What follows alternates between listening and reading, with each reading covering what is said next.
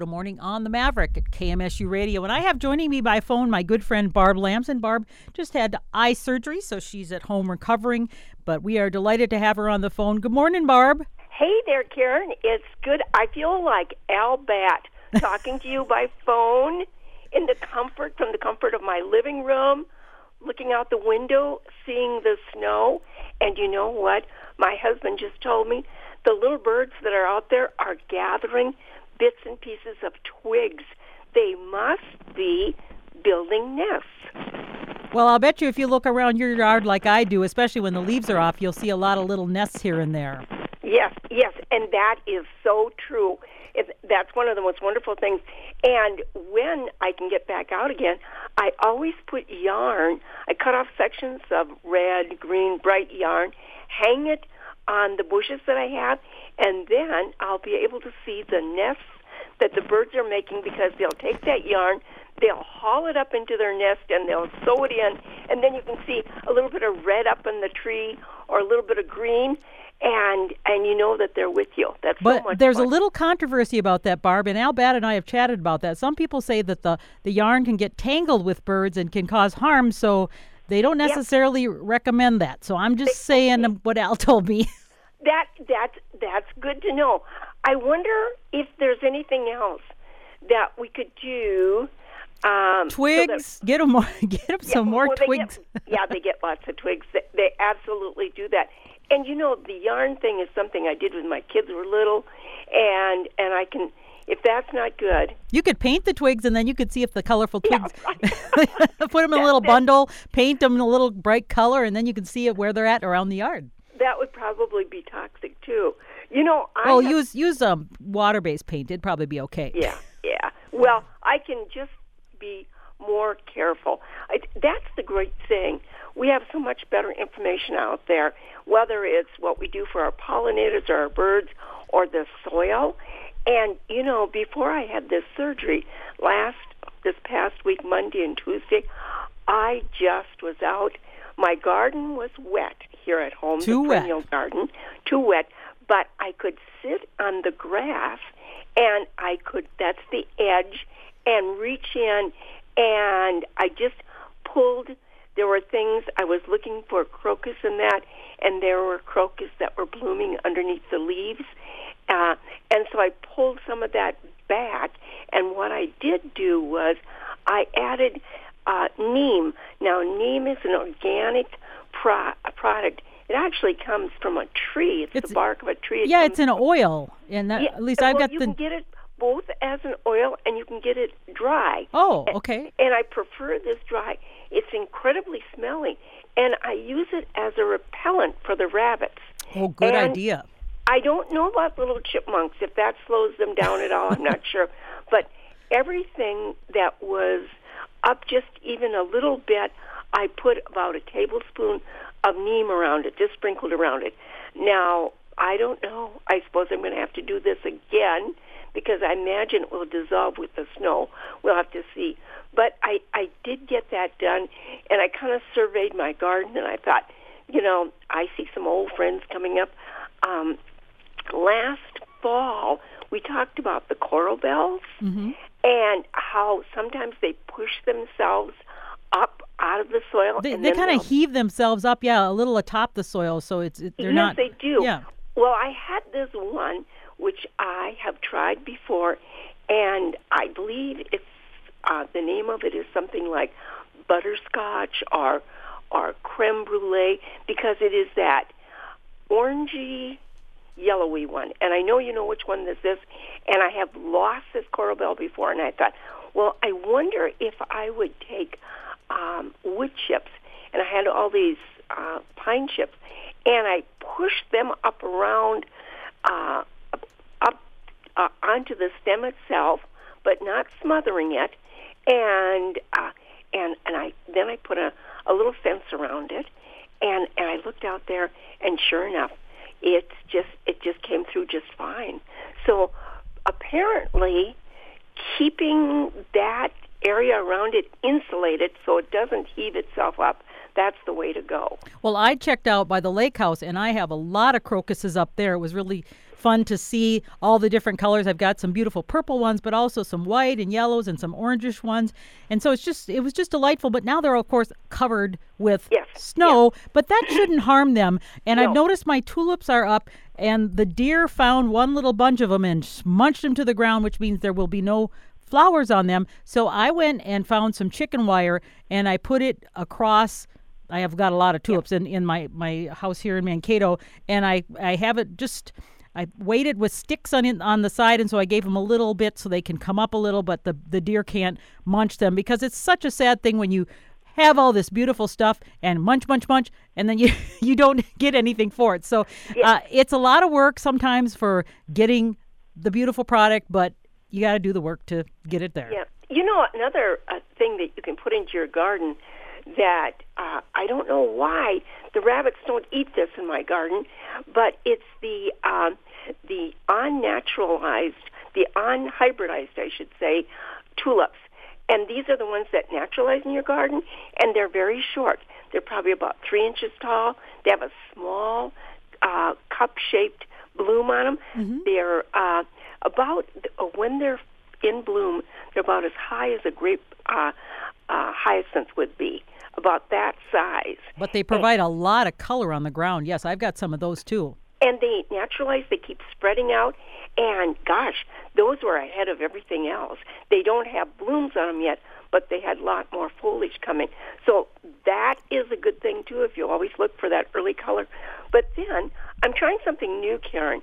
I have a coal frame at home here, and a coal frame is simply a wooden box that is higher at the back.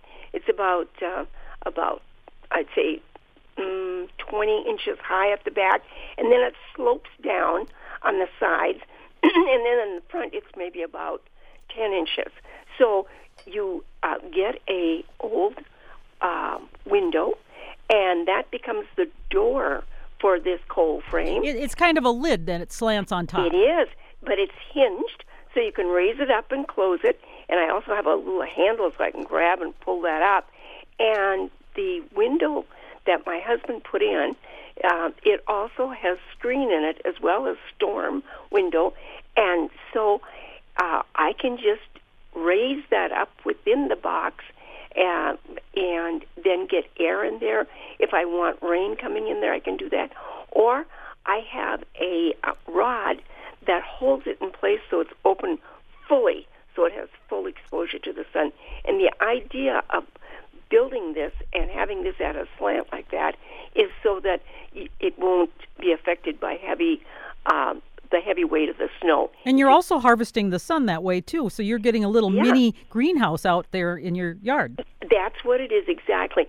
And then last fall, we took all the soil or the compost that we had left in the compost pile, and my husband put that in there, and it's within a couple inches of the top. And I have a little path going out there, so I walked out there, and I planted radishes. There's one that's called French Breakfast, and that is an heirloom variety. It's done really well for me. I've never had nematodes in that. That's a great one. And then I also planted Globe out there, the Globe radish, and 2 kinds of lettuce and 1 kind of spinach. And then I sprinkled them really, really well, opened up the lid, and now I've been capturing the snow on there because the snow is supposed to have a certain amount of nitrogen in it. And the snow? Yeah, the snow. Has nitrogen? Yeah, I've heard that. Oh. I don't know. People say that after it snows that everything just greens up, so maybe it's the moisture. I don't know. Maybe it's the warm sun and they're just like, thank you. Yes. But so that coal frame, rather than being something that I would maybe start plants in and then move them out into the vegetable garden, this is going to be used for me for this crop because I can protect the things that are coming up in there from the rabbits and also from squirrels digging and things like that. So we'll see. This is the first year that I tried this. I realized that I'm going to have to water this more often because it's the soil is extremely extremely light in there now. Well, that's sort of when you have a raised bed garden, like I have too. You need to make sure it's very well draining, and then you water it. But the nice thing is, in the square bed, it's all in one compact place. So even though you're using the water, you're not just spreading it out over a large space. So you're actually conserving water in a sense. Yeah, and that's a good analogy, because all you're doing is you're just going one step more, and you've got a lid for it so you can close it and open it, and that's really, really great. So I got that in. I was really excited about that. And now that I am home, today I've got some plastic pots for starting plants, and I've got some new potting soil for starting plants, and I'm going to start those pepita pumpkins that we're going to try raising this year, that you raise just for the seed, because the seed is so delicious it doesn't have that hard shell on it. You dry it, you use them just like you'd use any other kind of a nut. And I've done those for 2 years in a row, and if, like I said, they never get orange like a pumpkin, though. They always stay kind of green. And you say, why aren't these turning ripe? Well, that's just how pepitas are. Yeah, exactly. And so I don't know that they've got any flavor, but here's the thing. Those seeds, the pepitas themselves, are so expensive. My daughter makes this pumpkin soup, and she buys pepitas, and you sprinkle those on top. Oh, my goodness, that is so delicious. And they're supposed to be so nutritious, too. So anything that's you start paying for by the ounce like that, yeah. If I can grow that, I want to grow that. So we'll see. Stay tuned. Maybe it's going to be just a terrible disaster. I gave our good friend Neil some of those seeds. He's got a great garden and good soil out in the country, and he's going to try some of those too and see what he thinks. So we'll see. And I don't know if they cross with other pumpkins. It wouldn't affect this year, but if you're a seed saver, it certainly would in the future. So we'll see how that goes. And then we want to give a shout-out to our friend Cindy, who was listening to us on her car radio, as she was traveling up to the cities last week. And she said she caught our program tell just between Del Plaine and Jordan, and she loved hearing about the importance of vitamin D that we get from the sunshine for our gums. And having healthy gums, you have healthy teeth. And she reminded me also, healthy teeth and healthy gums are part of protecting your heart. So it's all connected. Anything I've learned with your teeth, your mouth, and it's all connected to the rest of your body. The thing is, you still should wear sunscreen to protect yourself. Even though you want the vitamin D, you don't want those UV rays that'll cause skin cancer. So that's really important too. Oh, absolutely. That's one thing that you can get ready right now. I mean, have you got a current bottle of sunscreen, and have you got the right sunscreen that we should be using or that you should be using? Some of us are just, our skin just seems like it has a lot less melanoma, because we're coming from the Scandinavian countries, and we burn so much easier than other people do. Yeah, and I always wear the big brimmed hat, too, and that's something I really encourage. I think about growing up on the farm and how many farmer's tans I got being out in the tractor. You'd wear your T-shirt, and then you get bright red arms, and that exposure over and over can cause cancer down the line, skin cancer. So you really have to be careful and watch for anything that's unusual and prevent further damage to your skin. So I mean, gardening is, I love being out. Yeah, and I love being outside, but there are also risks. Yeah, that's right. And I was thinking too about there's still a lot of pruning to be done out there. So get your pruning shears ready, and if you've got an old, the blade does get dull on a pruning shear. There's yes, no doubt about it. You need to sharpen them. Yeah. You can't make a clean cut with a dull blade like that. So, and for heaven's sakes, get in the habit of cleaning the blade off as you go from plant to plant, or shrub to shrub, or tree to tree. Don't be dragging. There might be something that's going to be a disease on one plant. You can't even see it yet. You don't want to be dragging that to another plant or I've tree. got one of I've talked about this in the past. I've got one that's got that black knot, and that's a fungus. So if you ever see a tree, and this is in the prunus family, so it's an ornamental pear type or prune or plum or something, but it's got these beautiful, beautiful burgundy leaves. But without the leaves on, I see all these black, ugly, look like they're charred. And so I've been for the last probably 5 years cutting those out. And it's got to the point now, Barb, where the tree is big enough and there's so many black spots. And what happens is that can spread to any other, especially fruit trees. So I'm going to have to cut that down. And I've had it there probably at least 17 years. So it's really a heartbreak, but if I keep it there, that disease is going to keep spreading. So I'm going to just say, cut my losses and not get everything else diseased and say, oh, here it goes. And when you cut that stuff off, don't put it in your compost pile. You should put it in a bag or something so that those spores on that black don't spread around. So everything else. So I'm going to have to bite the dust on that one and say, well, nice knowing you, tree. You were beautiful, but so long. Right. And here's the thing about being a gardener. You have to be a good steward of land. That means you can't have something there that's going to affect other people's, what they are trying to grow and do. And we don't know how far these spores are traveling. They're getting, especially with this prunus, that this can get on, it can be spread so easily. And so being a good steward of the land, you just cut it down, get rid of it, and say, okay, did that, tried to prevent it, tried to control it, but it was just too much. And it's really been, the last couple of summers have been more humid, I think. Right. And I think that's more conducive to the spreading of that. And that's an example of if I prune something like that, I especially want to be careful of going to any other thing to prune it, because any of those spores on my pruning shears or even on my gloves can spread to the next tree. So I always have rubbing alcohol available, and I will take a rag and I will clean my pruning shears between every different shrub that I do. So, I mean, it's very important just not to go through the whole yard and say, oh, I'm done, just go. But no, because you just don't know what you're carrying to the next tree. Yep. That's absolutely excellent. And, the other thing is your gardening clothes, as soon as you get done gardening for the day, you should go right down to the laundry room and launder them. You don't want to bring in pollen. You don't want to bring any spores in from anything else. So that's a good habit to get into as well.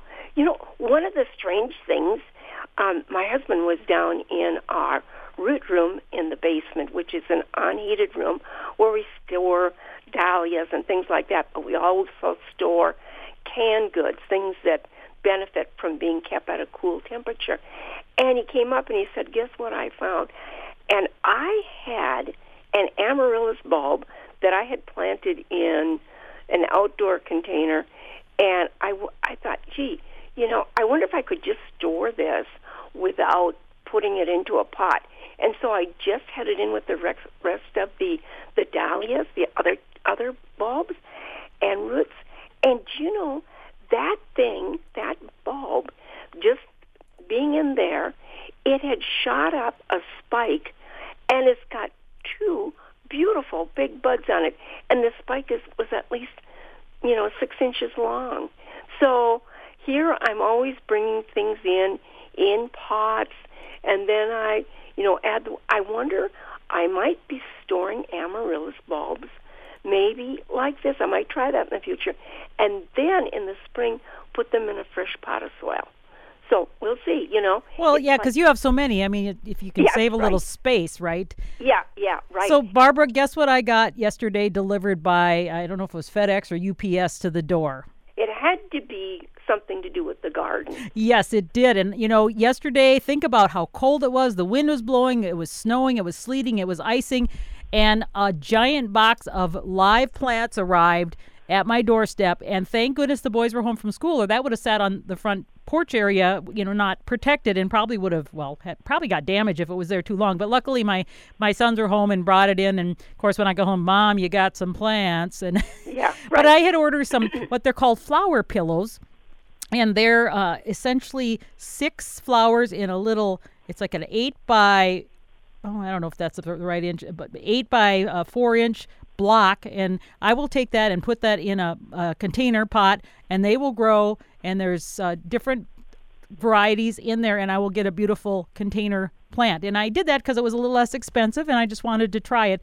But right now I've got them at home, and I ordered them last year, and the problem was I couldn't get them in right away last year, so I let them sit, and they don't have that much soil, or because they're only about 2 inches thick on the bottom. They look very healthy now, but last year I kind of let them spend a lot of money and let them die. So I don't have the right pots, but I'm going to get it into the soil right away to get them going. And but I'm pretty excited just to see some. They're blooming because I think they have them in the greenhouse, and so they've all got beautiful flowers on them, and I'm just really excited about that.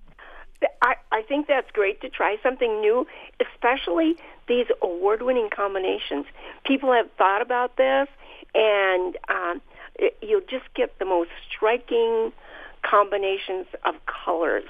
And I think that's really a nice shortcut that you can do. But I ordered some daylilies, and I'm waiting for those roots to come. And I'm just hoping that they don't send them when it's still so cold. This is one of the drawbacks of ordering something. You have no control over when they're going to send things. Yes. So when I do get my daylilies, I've got pots ready. I've got potting soil ready. They're going to go right into the pots. I'll keep them in there, and then later on in the summer, when I've decided where the permanent place is, because they're going to stay in place for a long time, I don't want to make a mistake here. And with the daylilies, they really like to have full sun. They do really, really well. And I know, Karen, that at your place you have them down close to the edge of your property by the road. Yes. And I would think that that's one of the most difficult places to grow things, because we get the salt on the street, we get the pavement heats up, it's warm there, it's really hot there, and keeping them watered. So I think daylilies are really, it's one of my new favorite plants. They're pretty tough because, like you said, the ones by my mailbox get a lot of salt from the plowing it there. Plus, it's kind of heavy clay soil. I keep amending it, but it's really not ideal. But they still do very, very well. So if you want a tough plant and you've got tough situation in your yard, that's probably a good one to plant. Yeah. So take your time, and even if you have to improve the soil where they're going to go, take the time to do that. So if you get a root or a bulb, you can put it temporarily in a pot, keep it watered, get it in the sunlight, and you'll have really, really good results with that. Now, the dahlias that I have, I'm going to start potting them up maybe next week so that they break that dormancy cycle and they start shooting up some foliage. And here again, I can get them out in the greenhouse, and they'll do really, really fine. Last year I had these prize-winning dahlias, and I did that, and then I dug holes out in the garden, and then I added that crab meal that I had ordered, and the raccoons came in. They dug. They like fish. Yeah. I mean, it was just, what a disaster. And, after I took them, replanted them, do you know that the raccoons came back another night after that and dug them back up again? They could smell it. And I do think with the squirrels, too, they know the human smell that we give off, and I think wherever we've been in the garden, I think they go investigate it. I really think squirrels are smart. And up until just a couple years ago, I didn't really have many squirrels because our trees weren't that big, and now I've got squirrels. In the winter, they were on the roof because they climbed up on my mulberry tree and headed on the roof, and I see them now around the gardens. And in the backyard, I've got a bunch of tulips, and I don't ever end up getting any buds because they basically ransack that garden, and I just say, well, I guess that's theirs, because you can't cover everything. Yeah, that's true. It's too early yet to hook up our rain barrels, but it won't be long, and we'll start thinking about that. Boy, I was at Wasika at our garden club on Monday night, and the gal that was doing our class, she talked about George Washington, and one of the things, our founding father, he was a farmer at heart. He really didn't want to be president. He wanted to farm. He loved farming, and he was trying all kinds of new things. And he talked about how important it was to water with warm water, warm rainwater, and the difference he had seen when using water that was warm for watering plants. So I think if that wisdom was good enough for George Washington, it's good enough for me. And that's what I find out with these rain barrels that I have. The water in them, it warms up in the daytime, and you don't shock the plants. Yes, and I've got the 4, and I'm getting another one out for the lake house as well, just because it is nice, and then I don't feel so guilty about using water because it's such a precious resource. It is a precious resource. That's exactly right. And the benefits are there, too. So it's just the way nature gives it to us. So that's great. One of the things we do now, before we hook the rain barrels up again, because, we have 8 of them, is I wash them out. I use the power washer, and, it's just a very simple job. But I want them to start out clean, too. Yeah, exactly. And I have... sometimes you have to do a little maintenance, like the spigot. I've got one spigot that's sort of leaking a little, so you have to take it out and maybe add a little caulking. So there's some things you have to do and while you can't plant anything, now's the time to do that sort of maintenance stuff. Sure, it sure is. And don't forget about your house plants. I'm kind of my house plants are sad sometimes. Are they? Yeah. We should have a house doctor. We should. And when someone has a plant, someone else should take it and see maybe just a different environment is better. The amount of humidity you have in your house certainly affects how well your plants are going to do, and the amount of light. Harvey was telling me that he's growing so many things in his heated garage that he has had to add more lights because now he's got he's got his daughter gardening out there, he's got his granddaughter, and now he's got his great-granddaughter. And this year she started these Johnny jump-ups, and they were up a couple of inches high. So he's had to add more lights so that he can grow things under lights until they get them out in the garden. And, if you love growing things and you want to start things, especially like herbs or vegetables you're going to put in the garden, one consideration would be that you get them enough good light. So yes. Buying some fluorescent bulbs and providing this light that way is one way to solve that problem. Well, Barb, we are out of time. It's been great to talk to you. I wish you a speedy recovery with your eye surgery there, and we hope you'll be back again next week in the studio.